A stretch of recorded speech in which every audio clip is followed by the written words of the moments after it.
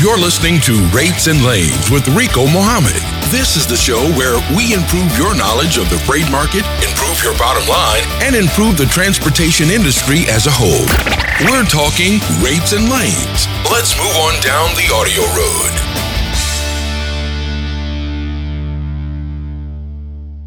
Good evening, ladies and gentlemen. This is Rico Mohammed coming to you live from Atlanta, Georgia. Tonight, we have our good friend Chuck Stove dropping in to take some calls and answer any of your questions that you may have about trying to grow your small trucking business. But tonight, before we bring our special guest on, Chuck Snow, we're going to start off as we normally do, and we're going to jump right on over into the fruit and vegetable truck rate report for this week, produced by the USDA. There are links posted up in the Rates and Lanes Facebook page. You can get a copy of this report there. If you don't know how to get it on your own using Google, you can just go click on the link on the Rates and Lanes Facebook page if you're on Facebook. And if you happen to be on Facebook, we right there at the threshold. We want to try and push that, get those likes up above 500. We're about 20 likes away from breaking that 500 threshold. Let's try and get, with your help, let's try and get that broken before next. Well, hey, let's shoot for it by the end of the show. But let's jump right into this report while we are in here. Let's see. Last week, we showed that it was very little movement. This week, not a whole lot has changed either, but we're going to try to identify the markets that might have some opportunities. There are only two, and that's Southwest Indiana, Illinois, and Upper Valley, Twin Falls, Burley District, Idaho. Correction. I'm reading the wrong line. Southeast Missouri is actually showing a slight shortage, and Southwest Indiana and Southeast Illinois is showing the slight shortages. The areas that you might want to try to avoid: Mexico crossing through Nogales, Arizona, has a slight surplus of trucks. South District, California, has a slight surplus of trucks. Texas as a whole has a slight surplus of trucks. Mexico crossing through Texas has a slight surplus of trucks. And central Wisconsin has a slight surplus of trucks. Places that you might want to absolutely avoid that has a major surplus of trucks: Yakima Valley, Washington, Big Lake in central Minnesota, San Luis Valley, Colorado. Those areas you might want to avoid like the plague if you are in the business of hauling any type of produce or anything of that nature, refrigerated. And let's jump over into the DAT trend lines report for this week of August the 2nd through the 8th. Freight availability increased again last week for vans and reefers, but flatbed load volumes declined. Rates moved lower for vans and reefers, however, partially due to a decline in diesel prices and corresponding fuel surcharges, while flatbed rates rose 2 cents per mile. Jumping over into the U.S. van demand segment of the trend lines report, load availability rose for the second straight week after an otherwise slow July. Load posts on DAT's boards were up 5%, and truck postings declined 3%, which boosted the load-to-truck ratio from 1.7 to 1.9. Load availability fell 25% month over month during a typical slow July, while truck capacity held steady. 0.2% is the actual change that it changed. The load-to-truck ratio fell 25% compared to June, from 2.4 to 1.8 compared to the exceptional trends of July of 2014. The ratio was down 44% over that time period. Moving on over and checking the rates for U.S. dry vans for last week. Van line haul rate stabilized after a slow July, but the total rate fell to a national average of $1.79 per mile. Due to the decline in the fuel surcharge, prices were up in key freight markets like the Midwest and Northeast.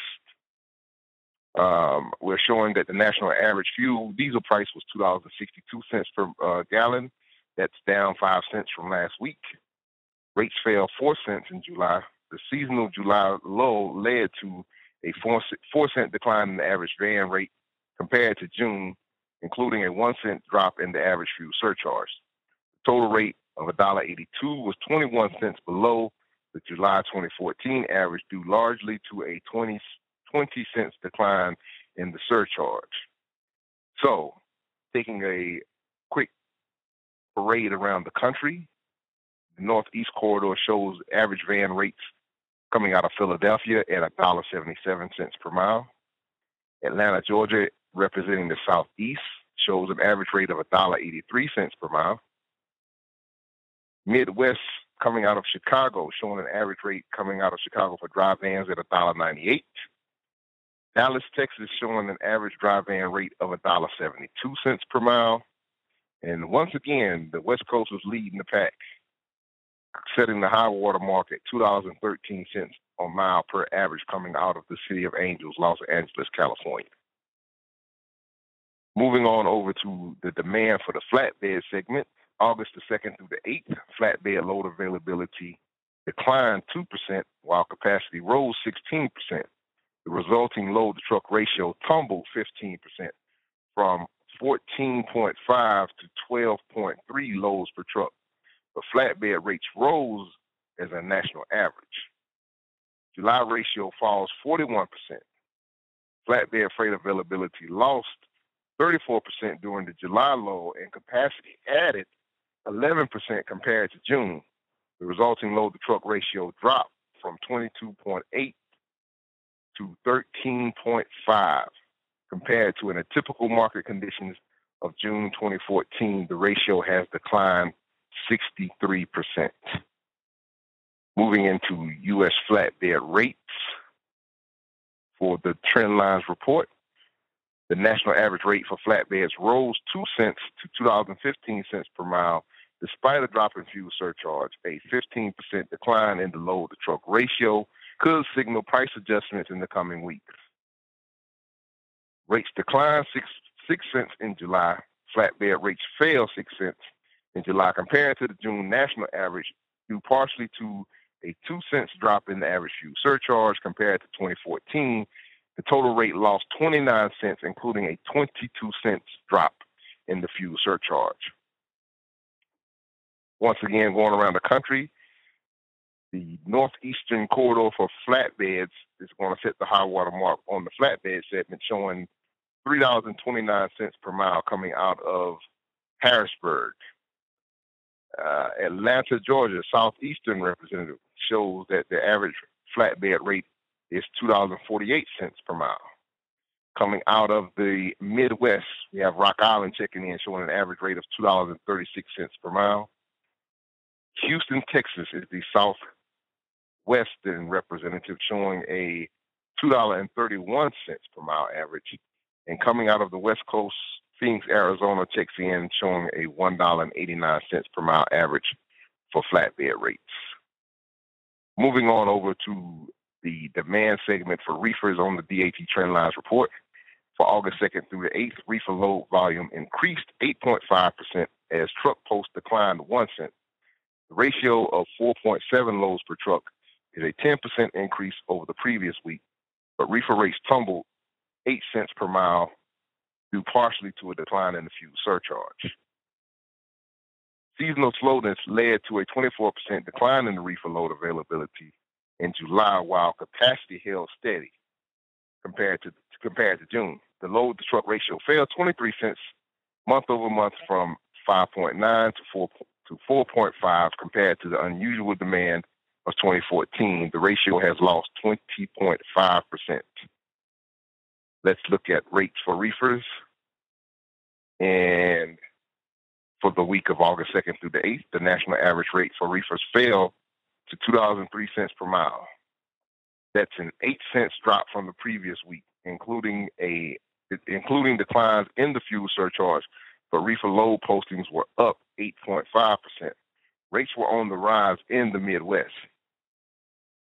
So due to reefer rates down 8 cents in July due to seasonal slowness and falling fuel prices, July reefer rates were down 8 cents compared to the previous month, which included a 1 cent decrease in the average fuel surcharge. Declining surcharges led to July 2015 rates averaging 20 cents lower than the July 2014, but line haul rates were steady year over year, which kind of goes back to making sure that if you're running your numbers properly, the fuel surcharge is kind of like extra money in the bank if you're running your numbers really good. But quickly going around the country, we have Elizabeth, New Jersey, checking in out of the Northeast, showing an average rate for reefers at $1.91 per mile. Lakeland, Florida is the southeastern representative, showing an average rate $1.46 per mile. Green Bay, Wisconsin, setting the high water mark, showing $2.70 per mile on average coming out of the Midwest. McAllen, Texas, South Central representative, showing an average rate for reefers at $1.75 per mile. And Fresno, California wraps up the West Coast swing, showing an average rate of $2.06 per mile. And that, ladies and gentlemen, is your DAT trend lines report for the week of August 2nd through the 8th. And with no further ado, we want to go and bring and check in with our special guest that's here with us tonight, Mr. Chuck Snow. Let's bring Chuck on and see if we can get him up here. Hey, Chuck, are you there? Hey, Rico, I'm here. Good deal, good deal. So, Chuck, how's things been going up for you guys up over there at Traffics and up there above the border there? Well, we're busy. Overall, we're really busy. There's some, just like you described on your previous description of things, the lanes that you say are weak. There's certainly we're seeing that, but the other lanes where there's strength, it's good. It's still tough up in Canada on outbound, although it's gotten a little bit better. But overall, we're rocking and rolling. We're growing, and we're hiring trucks and drivers and taking on new small fleets. So overall, I can't complain. I've seen considerable growth year after year, last year and the year before. So I'm really happy. Last week and a couple of previous weeks, I kind of had a little theory going on, and I wanted to maybe bounce this off of you, see what you think about this. Because, I'm hearing a lot of people, that are out here on the spot market that are kind of finding it really, really tough here lately on the spot market trying to find any type of freight. And one of my theories that I had going was last year when things were booming so well, is that some of the bigger carriers, increased their fleets, went out and bought a couple more trucks, expanded a little bit more, and went in and sold up a good bit more of contract freight. And that's probably, I'm thinking that's where the majority of that freight that we were seeing on the spot market last year is now on a contract basis on some of the major fleets, trucks and trailers. Anything you can speak to that? Yes, I think there's a lot of truth to that. There's a couple things that have happened. I think your insight is 100% accurate.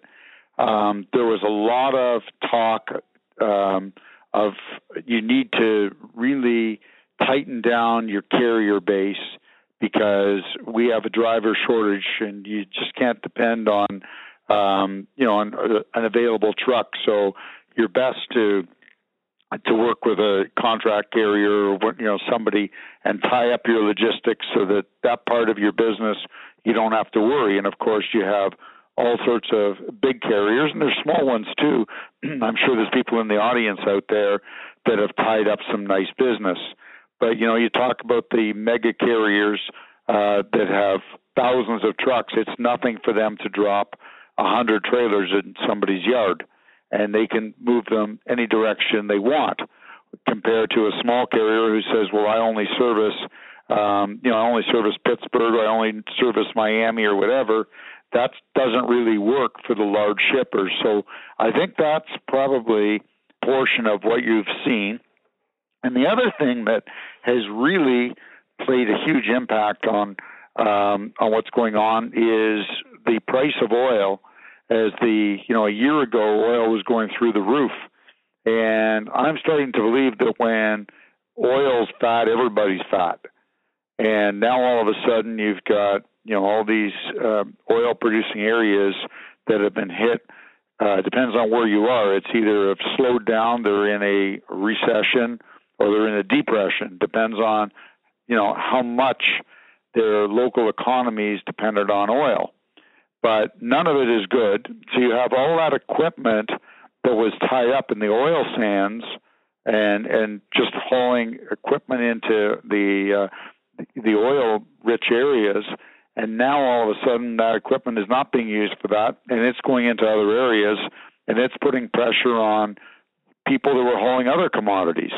And when you have those areas, in the Dakotas that were just rocking and rolling, and they were, they couldn't hire people fast enough. All those people need other things other than the big machinery. They need food and they need all sorts of other supplies. And that's come down to it's really slowed down to not quite a halt, but it's slowed down by about 80%. So now all that equipment has gone into other areas, and it's taken away from the people that were looking at that spot market because there's more people. We've seen that in Ontario where all of the carriers that were servicing Ontario to Alberta have now decided that, Ontario's not so bad, and they'll look at this Ontario to the U.S. market. So we have an awful lot more players, and I think that's indicative of the entire for-hire industry right across the continent. I think that's why we're seeing a downturn in business in a lot of cases, especially in that spot market, because there are more available trucks out there. Right. And I'm seeing a lot of stuff. I'm seeing a good bit of posts from different people and just talking about how bad that it's, saying that it seems like it's a race to a bottom, which is one of the reasons why we have always taken the position here on this show to, try to implore even the smaller guys to go out and try and increase your own direct customer base and really use brokers as to mainly supplement, unless you just you build such an exceptional relationship with the brokerage that they kind of treat you, that they you have that direct customer relationship with that particular broker. That opportunity and relationships are out there, but that may be few and far between. I think and you and I have bantered back. Every time we talk, we go back to this, and I think that for a lot of the single truck operators and the operators operating 2 or 3 trucks, even if they can't get those direct shippers, the next best thing is if you can get a good relationship with a good brokerage house, they'll look at you as one of their own, and you look at them as your own, and it's a good marriage.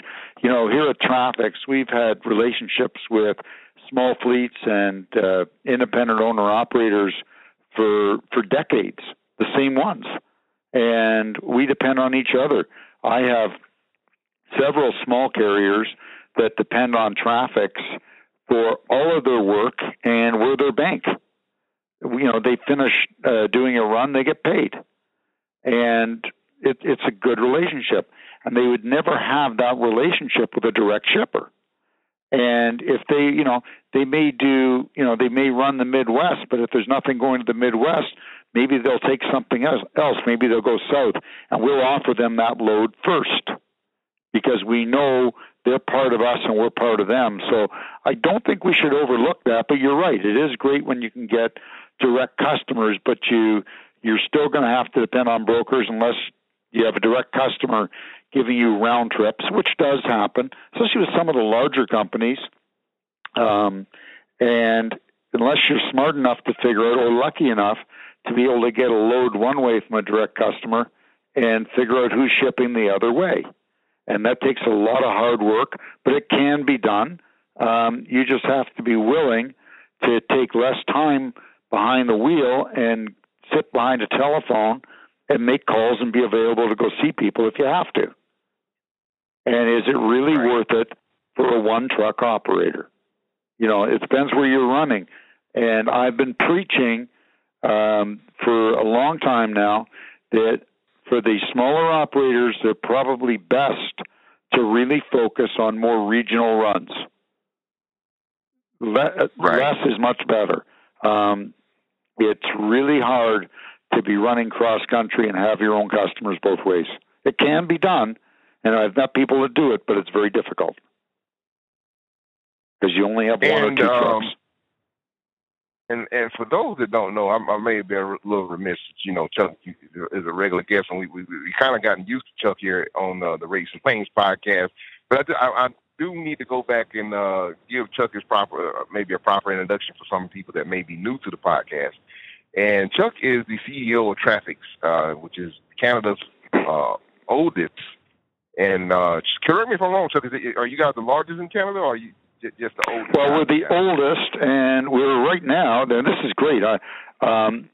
We started in 1979, and we are right now the fastest growing third-party logistics company in Canada. And we've had our ups and downs through the years.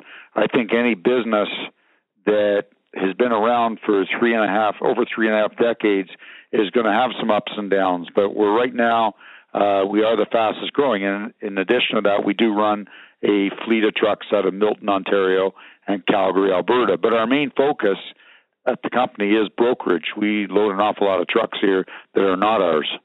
We have literally thousands of carriers. An awful lot of them are small, as I call mom and pop carriers that work for us full time. Right. And just to finish it up, Chuck is gracious enough to join us here on the podcast once, and sometimes we even look up and get him twice a month when time permits on his schedule. But Chuck is here to help impart and share what his knowledge base is, and he takes time out of his busy schedule to come here and to help us smaller guys that may have aspirations and ambitions to try to begin to what do we need to do to grow our companies? What are the next steps? And it's helpful if you have someone that's kind of been through a little bit of the things that you're going through and can help point you in the right direction. And Chuck is gracious enough with his time and humble enough with his knowledge to impart and share that with us here.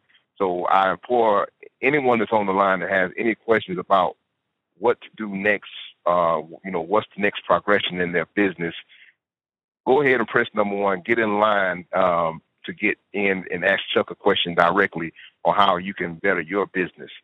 And I got one quick question for you, Chuck, before we get into the callers here. And that question is, as a small trucking company, when is the right time to consider or think about hiring a salesman? If it's something we're talking about getting direct freight, if that's not necessarily your forte, when is there a certain monetary threshold that you on an annual basis of gross sales or something? Is there a formula to when you should be looking to justify hiring a dedicated sales agent? You have to have money in order to do it, because you're going to grow your business. If your salesman's any good or sales lady, you're going to grow your business very quickly. Now, whether that's freight that you're going to be pulling on your own wagons or farming out, you got to be ready for that. And if you hire that sales agent and you don't have either enough money to get more trucks or enough money to be able to farm that work out to other carriers and pay them right away, don't do it. So it's really a monetary question. How much money do you have put away? And, a good salesperson will sell, and it really depends what you're focusing on. If you're focusing on produce, for example, your average produce bill, from east to west is probably $5,000. That's your average, or $6,000. So you've got to have that money in the bank so that if your sales guy hits, you can pay that carrier, and you're going to have to wait at the short end, 15 days, at the long end, 35 or 40 days. Do you have enough money to float that? And that's really, it's an economic thing. Whether you've got one truck or 20 trucks, can you handle the growth that's going to be happening as a result of that salesperson's efforts? Salespeople are they're funny beasts. I've been around them for 30, almost 40 years, and they're just there are lots of good ones out there, but some of them are hard to manage. So be warned. If you're lucky enough to get the right one, you'll do real well. Remember, when you're hiring, they're salespeople, and they sell for a living. And if they're good salespeople, they're going to sell you. So just, buyer beware. Make sure that I could write a book just on experiences with salespeople. And there's been some tremendous ones, and there's been some lousy ones. I'm seeing a new crop these days that overall I like them. I think they're great. There's a lot of very gifted, highly motivated young people. You hear a lot of bad stuff about that Generation X, I think they call them. And I think a lot of it is, I think it's untrue. I'm seeing a lot of really, actually I'm seeing some great talent out there. So it's out there. Just be sure you can afford to keep them, because if you can't afford it, there's no sense to having them, because they'll leave right away. Recommend, if you do feel like you're at the point where you can bring on a salesman, how would you recommend what compensation package? Would you do strictly commission? Should it be salary? What's your take on that? I've tried it all, Rico, and the total commission packages never work out very well. You've got to give people something to live on. Unless, the only time that's ever going to work is if somebody brings their book of business with them. But remember, they'll bring it in to your door, but they'll take it away too. So just be very careful. Mostly everybody that's listening is probably better off hiring drivers because they can manage them easier because they understand them. Salespeople is another boat, and it can be difficult. But we've tried the commission packages before. They usually don't work. So you've got to give somebody a living wage, let's just say it's $30,000 a year. And they've got to remember, if you give them a wage and some sort of a bonus or some sort of commission on top, draw, a draw against salary, all sorts of things you can do. There's 50 ways to do it. There's a split on commission. There's everything that's out there. But whatever you pay them, if you're paying them $30,000 a year, they've got to make $30,000 in profit before you even break even. And that's the most difficult part of the whole equation. That's a pretty high threshold to cross to get to that level. Yeah, and some of these salespeople, you get what you pay for. It's not like trucks, because you can go buy $140,000 or $150,000 2015 truck, and it won't perform as good as your $10,000 1999. Salespeople aren't necessarily like that. If you hire yourself a high roller, it can be, you can be talking, $150,000. That's nothing, but they'll perform. But you got to have money in the bank to be able to bankroll not just their salary, but the business they're going to bring on. That's definitely the hard part. Well, I just want to throw that one out there. I took advantage of my host position that time. But let's see. We got a caller who's got his hand raised, want to ask a question. I think my call screens are asleep at the wheel up there. Let's see. But we got a caller calling in from the 804 area code. Caller from the 804 area code. You're on line with Rico and Chuck. What's your name and how can we help? Hello, caller. All right, we'll put that caller back on hold. Maybe they got bashful on us. Chuck, we were talking a little bit before we came on air, a little bit about the situation. And this, really hot topic situation with this with the whole EOBR thing. It's always been a point of contention amongst some of the older drivers, and even people that just have a problem with the what they feel is just an absolute overrun and infringement upon their own rights. What is it with the thing that's coming down the pike? They look like it's getting more serious in Washington D.C. with the EOBR mandates and everything. How does a company? What advice would you give to people to navigate some of the stuff that's coming down the pike? I know that you're in Canada, but you guys also come down here, and you have to comply and navigate some of the same turbulent water that the U.S. carriers have to go through.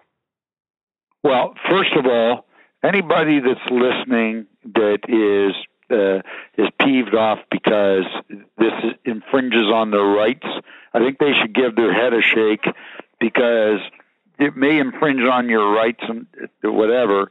The law is changing, and you ain't going to stop it. So, this is like standing in front of a moving train that's coming your way. You got to buy into this thing because it's happening whether you like it or not. So if you're going to stay in the trucking industry as a driver, owner, operator, fleet operator, get used to the fact we're going to have electronic logs. I think probably Canada and the United States are the only civilized countries in the world that are still using paper logbooks. A couple weeks ago, I was doing up a logbook in the operations department, and my son came by, and he looked at me and he said, "My God, man," he says, that is the last bit of archaic stuff from the old days. And he's right. I couldn't even argue with him. It's all changed. It's all changing. Trucks are changing. Rules are changing. It's going to happen.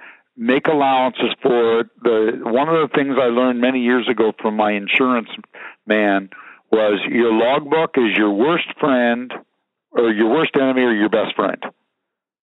And really, if you guys and girls out there that are skeptical about the electronic logbook, if you're going to be compliant and you're going to run legally, this thing is going to be your best friend, because it'll keep track of your time better than any piece of paper will. And you need to look, and you and I have talked about this before, run your business like a farm. And in farming, it's very important you have good fences. And you always hope for the best but prepare for the worst. So you make your fences very strong so your cows can't get out on the road. And the worst thing that can happen to any of us out there is a crash. And that logbook, if you've done everything right, will help you, or that electronic log. So it's not going to hurt you. There's no question as to whether you were in your right or you were in the wrong. If you're doing it right, you're doing it right, and you're going to be found innocent. Nobody's going to say you were working over your hours. There's a lot of pain, and it's going to change very quickly when some of the big distribution centers, and I won't dare name them, but the drivers out there know every one of them I'm talking about, that take 4 hours to unload 3 pallets. They're going to change their ways. They will. There's been some pressure, in Washington that keeps coming and going, but it's going to. It'll happen on its own when all of a sudden there are trucks stuck in their doors, and the driver can cross his arms and say, "I'm not moving this thing. I am not moving this truck because I have no hours. I cannot move this truck." And when some doors get blocked, or some drivers need parking in a big distribution center parking lot for 34 hours to do the reset, and the place runs out of room, they're gonna think twice about their offloading and loading procedures. And I think this is going to it'll take a little bit of time, but not as much as you think, because people learn from pain. And in the end, Right. I think you will see things go a lot smoother. I think that you won't have those 4 hours getting loaded to picking up 3 pallets or unloading 3 pallets. So you're just going to have to manage your time. And I know it's sometimes easier to say than do because there are unscheduled delays. You know, you're driving through Chicago and you've got enough time to get home and there's a traffic jam. Those are going to happen, and your carriers are preparing for it. And I think that, you know, this industry goes all over the place. And, I think that the big carriers have their place because they've got the extra trucks and the extra drivers to send out the rescue trucks.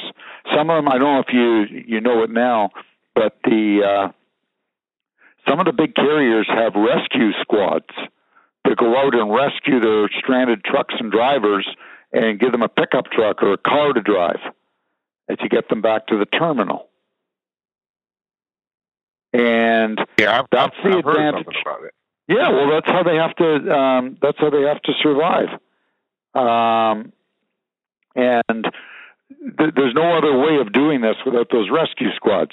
However, you, ladies and gentlemen out there that are running your own show and you're independent owner-operators, you may want to think about running regional again. Pick a lane where you know you can get home in time. So you don't have to take your reset somewhere away from home. You can do that when you're not running coast to coast. You can plan your time better. And I think that's what a lot of this has to do with, is planning your time better. And you will survive it. I notice here, we've got some drivers that have been on electronic logs for about 2.5 years, and they would never go back to paper logs. They actually get more driving time than what the other guys do because the electronics will show you ways of doing things that humans don't do. And we run into problems with paper logbooks sometimes because they're difficult. You're counting backwards, and it's not how our brains are. And one of the things that I found with running the electronic log is it really makes it easier when doing one of the most difficult things to do now is to perform the split sleeper berth. And if you don't, because the rule is kind of tricky. But with the electronic log, with the EOBR, it does it. It has it already programmed in there. So if I have to use that to make something happen, to fit into a schedule to make something happen, I can use it and be confident that it's been done properly and not, get dinged at the scale house to say, well, you didn't do this properly. Get you on a technicality or something like that. We got somebody got a question for us. Chuck caller calling in from the 912 area code. Let's see if we can get this caller on board with us. Okay, if my screen will unfreeze. Let's see here. Caller from the 912 area code. You're on live with Rico and Chuck. What's your question? What's your name? And how can we help? Hey, how you guys doing today? And I'll tell you, this is really a great informative show on today. My name is Steve, and I am from Georgia. And I'll tell you, I will be glad when it does catch wind in Congress about how drivers sit in the dock. It's funny that you say that because I got a half a trailer load that need to be unloaded, and I've been sitting here at the dock for over 10 hours today. So wow, that's pretty much criminal. Yeah. And one of the biggest things is whenever I call the broker and explain to them, and it's almost like it's in the wind. Just keep up with your time, and we'll get back with you on. Get back with you as far as if the shipper going to pay detention time and all of that. But all of that is a part of trucking. But my question is for you two guys today, and I guess I'm asking a 101 question at this point. I'm a owner operator, working with Landstar, and it's intriguing to me, and it's more interesting to me of how the brokers operate. Question for clarity. You say you're owner operator working with the Landstar. Are you leased on the Landstar, or are yes. you? Okay, Yes, you're I'm leased on the Landstar. Yes, I'm sorry about Okay, that. all right. But it was it's intriguing to me because I have talked to some brokers in the past, you know, and I don't know whether they was blowing smoke up my wind or whatever like that, saying that, you know, coming over into being a broker, you know, you can make anywhere over $100,000 a year just in being on the broker side. But it's intriguing to me, you know, how brokers operate, and, you know, the things that they do and how they do. But I guess my question is not knowing anything about the broker business and the broker side of it. I guess my question is how would someone? What is the one-on-one of getting into brokerage? What are the qualifications and what all of that a person needs to know and do in order to get over into that side of the business? Well, let me ask you a question. Are you wanting to start your own brokerage company or get a job working for a brokerage company? Well, I would like to get a job working with a brokerage company and get all the ins and outs, and eventually after that, go into my own brokerage. Okay. Well, there are several brokerage companies. Where in Georgia are you? I'm around the Savannah area, about 8 miles around the Savannah area. Okay, there's all sorts of brokerage houses down there. What you have to do is you have to phone them and see who's hiring, or look online, see which one. They're always hiring. You know, you don't start out at $100,000. I can guarantee that. Yes. You're probably making an awful lot more money driving a truck that's leased on a Landstar than what you're going to make for the first 2 or 3 years. Yes. They are correct in the fact that they're saying you can make a lot of money, and if you get into sales, and I don't know, see, we're not all gifted salespeople, and we have people come in here all the time, young people, and some of them make it, some of them don't. Not everybody is a born salesman. And the fact that you know how to drive a truck proficiently doesn't make you a great broker or a great salesman. It's a totally different talent. It's a gift to be able to drive a truck proficiently. And, being a salesperson is a gift as well. And you can train people to be salespeople to some degree. You can train somebody to be a golfer or football player to some degree. But not everybody is going to make the A-list. And to make that $100,000 a year, you're going to be on the A-list. You may have that killer instinct. I don't know. You've got to, the first thing I'll tell you, if you're thinking of doing it, you got to get into sales. And number two, you've got to be really emotionally strong so you can handle rejection all the time. Yes, sir. Because you have to make several calls in order to get anything. It can take days, and if not weeks sometimes, until you start getting customers. Yes, sir. So I don't know. Let me ask you a question. How old are you? Tomorrow I'll be 40 years old. Well, happy birthday tomorrow. Right. Thank you. Happy birthday. You're definitely not too old to do it. Nobody's too old to do it. Yes, sir. And there's lots of great brokerage houses, down in the U.S. And maybe because of your background as a driver, that would be appealing to them to have in the brokerage house, because sometimes some experience is wonderful to have. I know that in our organization, on the brokerage end, we have next to no experience as far as actual truck experience. So that's probably why they keep me around still. I know all the ins and outs, and it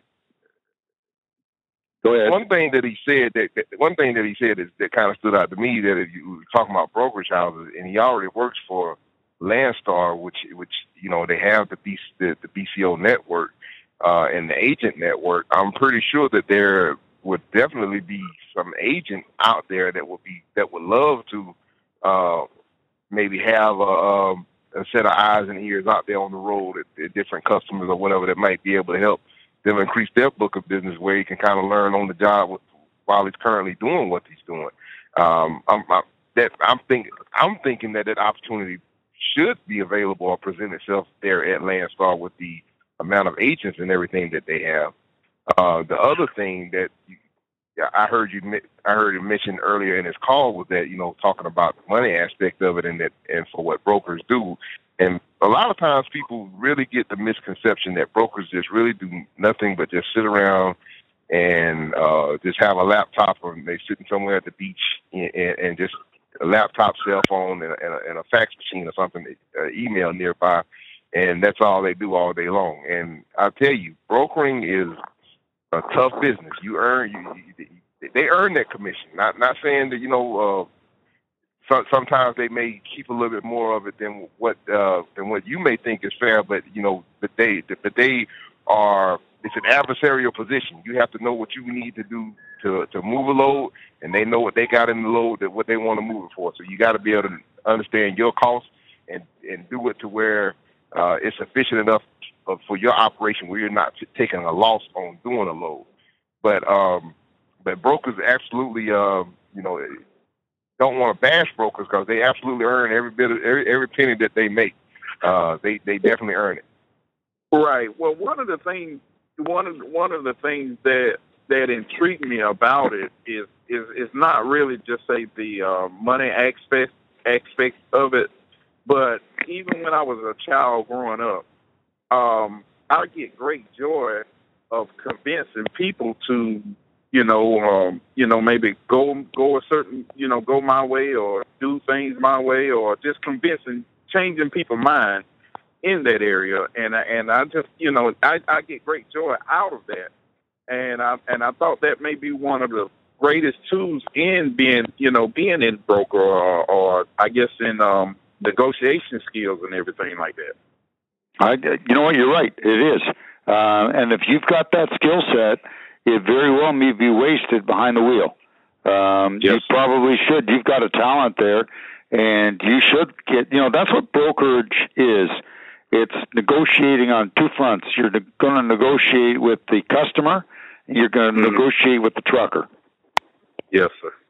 And if you've got that talent, don't waste it.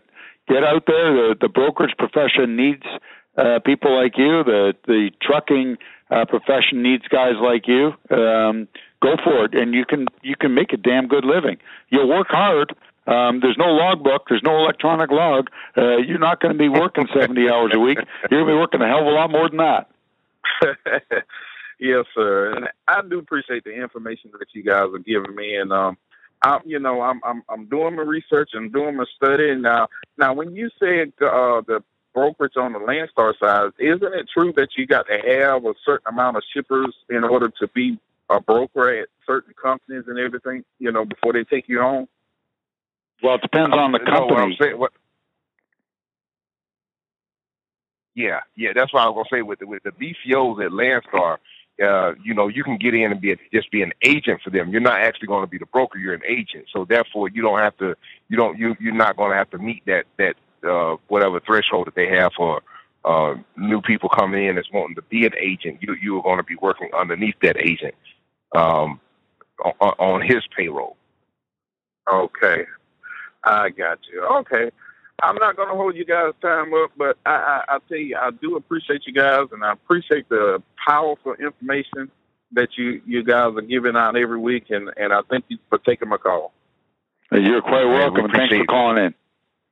Yes, thank you. Appreciate the support. And once again, guys, just want to remind everybody, we're trying to get above that 500 likes on Facebook. We're right there at the threshold. We like it. I think we're lacking about 10 more likes. So if we can get that done by the end of the show. We got about 10 more minutes left in the show. Go over to Facebook, like the Facebook page, and let's get that up above 500. And we got one more caller calling in, area code 773. Caller from the 773. You're on live with Rico and Chuck. What's your name and how can we help? Hey, how you doing? Hello? Good. And yourself? I'm good. My name is Jason Rusher, and I'm from Chicago, and I'm a owner-operator. My question is basically it's about the portion of when you're on with a lease because I lease on to a company, a truck company, and they always give me like problems, some problems when I'm talking about with tolls and stuff like that. And the other issue I'm having right now is I'm in a TA in Ohio right now, and I just had some repairs done last year by a Kenworth person, and they're giving me problems because now I have problems with the repair. My question basically is to you, Rico, is like the lawyer that you had on there, is there a number that I can call him? Because the issue is that, you know, I think I'm being played a little bit because, you know, I put my money into, you know what I'm saying, getting these repairs done, and they're kind of like not honoring the repair. Yeah, you definitely can call Henry. Let me see if I can find his number. How much are the repairs for, if you don't mind me asking? No, I don't mind you asking at all. What happened was last year, the bearing went out on my wheel, and it caused a fire, and it burnt the whole side of the passenger side.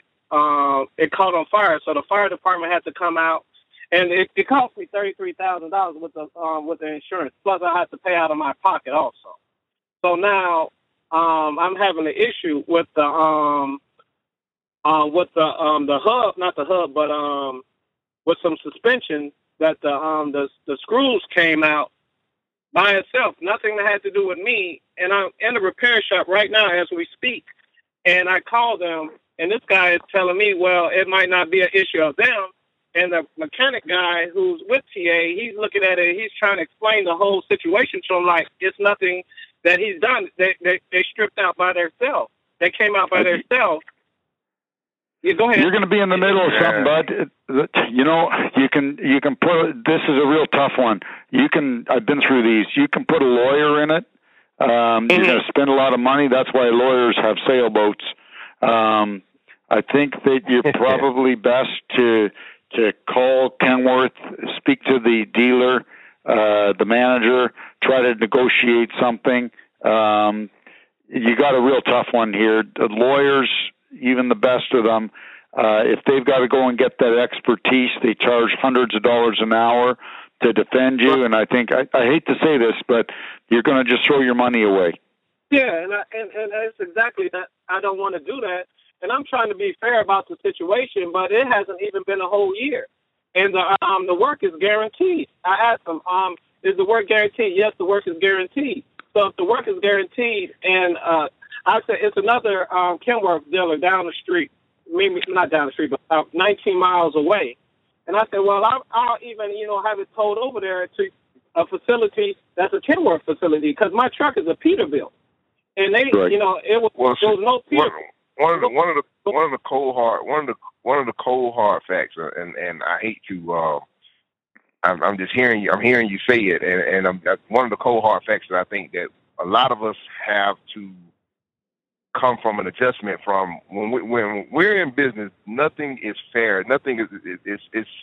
We're in a different. You've crossed over into what I call the twilight zone, where we're used to as regular everyday consumers. We're used to things being a certain way, that someone's going to stand behind something and that they're going to honor it because, okay, we're consumers. But once you cross into the business arena, businesses are expected to take care and look after their own best interests. And one of the things that that stood out to me when you asked the guy was the repairs guaranteed, and he said, yeah, you never can take someone's word for it. In business, everything has to be written. Everything has to be spelled out. You can't just. Okay. And I understand, because you're going through it right now. You're in a precarious situation. I understand what you're saying, but this is going to be one of those things. My opinion, and I can give you Henry Seaton's phone number if you want to give them a call. I think Chuck gave you some solid advice. You might not want to bring the lawyers in. A lawyer might be a last ditch resource, but one of these things is maybe one of those situations where this is just going to have to chalk up as a lesson learned. Yeah. Unfortunately. But out here, it costs you money. And, Well, you're right. My best advice, my friend, is to call up customer service at PACCAR head office, tell them your problem, and start there. It's going to be a heck of a lot cheaper for you than a lawyer. Yeah, that's true. Hey, Rico, one more question before I let you go. I've been trying to like your page on Facebook, but sometimes I don't know if it's just me or because or my laptop or something like that. But I liked you a couple of times, but I don't see I don't see your page comes up as much. I have to keep on kind of like finding you. Is it any kind of like, because I signed up for your blog too on your truck site also, because I like everything. Oh man, I appreciate the support. I've been terrible with my blog. I gotta get back on the stick. My good friend that's on the line with us tonight, Chuck, also does a blog. I think he does much better at it than I do. I hadn't done a blog in God knows how long, and I gotta try to do better at that. Because it's a couple questions I'll be wanting to ask you offline, and I don't know, what I'm saying, how I can contact you or anything like that. So if there's any way I could contact you, to speak with you, I would love it, man. Because a lot of people here. There's a way on. There's a way on the page. You can shoot me a message on the page, and I'll get the message. Matter of fact, someone just shot me a message right now. They asked me a question, so I'm trying to respond back to the questions that I get. But yeah, you can shoot me a message through inbox on Facebook, and I should get it. So that's just through the Rates and Lanes. That's through just the Rates and Lanes page, or do you have a personal page on there also? I have a personal page. I've kind of I used to have a really relaxed policy and just accept everybody that sent me a friend request. My wife kind of gave me a tongue lashing behind that, and so I've kind of had to go back through and and kind of clean that up a little bit. So it's not that I didn't like it. I didn't enjoy having all those friends, but she really just wanted to try to keep that down to people that we actually have met and that we actually know. Right. That's right. Okay, I'm not going to hold y'all time up. I appreciate it. I appreciate you, Chuck, and I appreciate you too, Rico, man. Y'all have a great day, man. Well, good luck. Hey, we appreciate it. Thank you. Good luck with that situation. Chuck, we got about 3 minutes left in the show. You want to wrap up, say anything that you want to say, maybe plug a couple of things that you guys got going on over there at Traffics?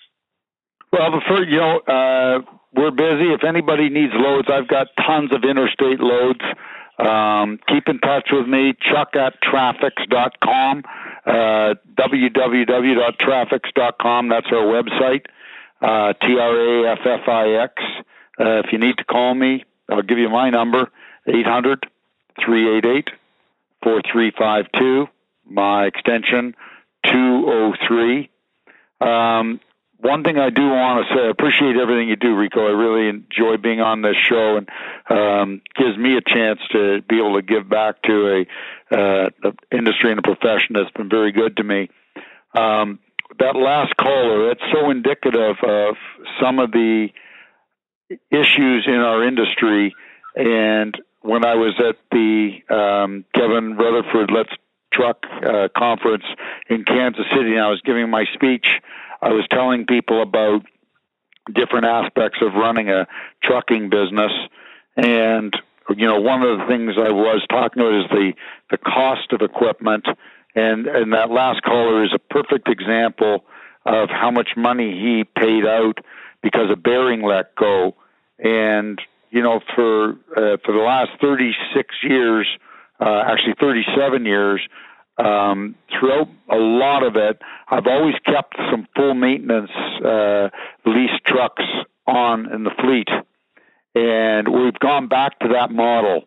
And we talked about that at the conference. And there's, it's still, it's neck and neck. And you guys that are running around and you're fighting repair bills and everything else, that's the cost of running a truck.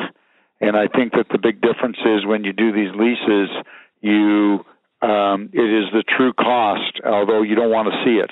but it gives you an idea where you need to be in business to make money. And yes, you can make money with a 10-year-old truck, because I've got some here. It's just when they break down, they let your customer down. We're on the full maintenance lease. When they break down, you get another truck. But I don't want to get too much into that. Maybe we'll save that for another show in the near future. We can get more into that. But certainly, when I hear these stories of somebody having problems because of a dealer and what they think the dealer said or guarantee that's not being honored, it hurts me to hear it, because we're all just trying to make a living, and the dealers should be honest, although they sometimes are either dishonest or just incompetent. And we all mean well, I think, when we take our trucks into these places. And I think most of the dealers I've dealt with have been fantastic. But there's always been one or two that have not been, and kind of sticks out. And I'm sure we all have horror stories about things such as that. But no, it's been a great show, and enjoyed talking to you, and enjoyed talking to the gentleman that called in. And we'll talk soon. Anything you want to add, Rico? So, hey, you kind of put the bow on it. Just for anybody that wanted to know, I told the caller that I would give out the number.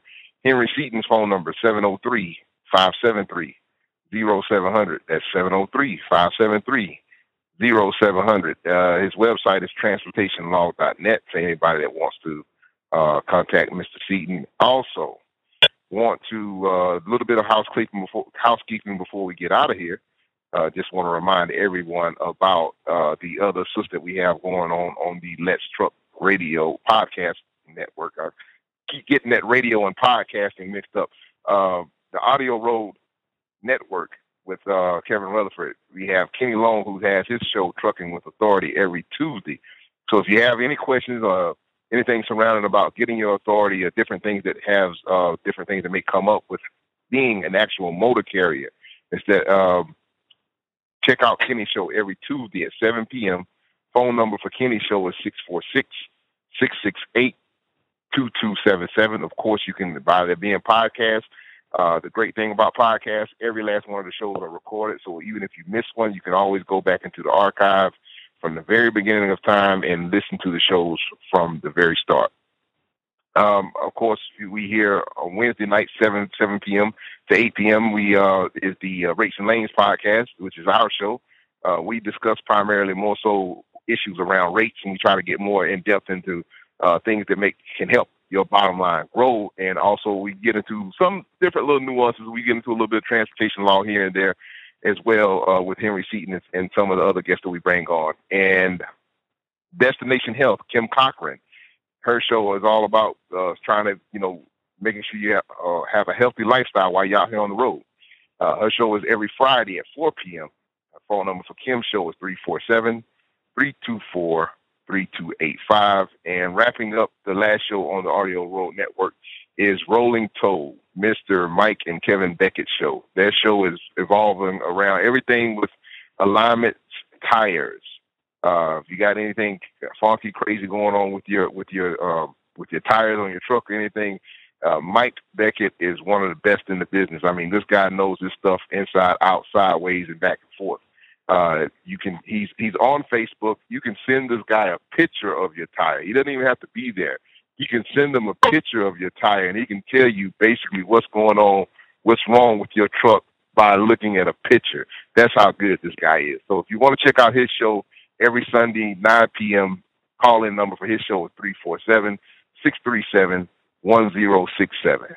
And with that said, ladies and gentlemen, we want to thank everyone for tuning in and supporting us.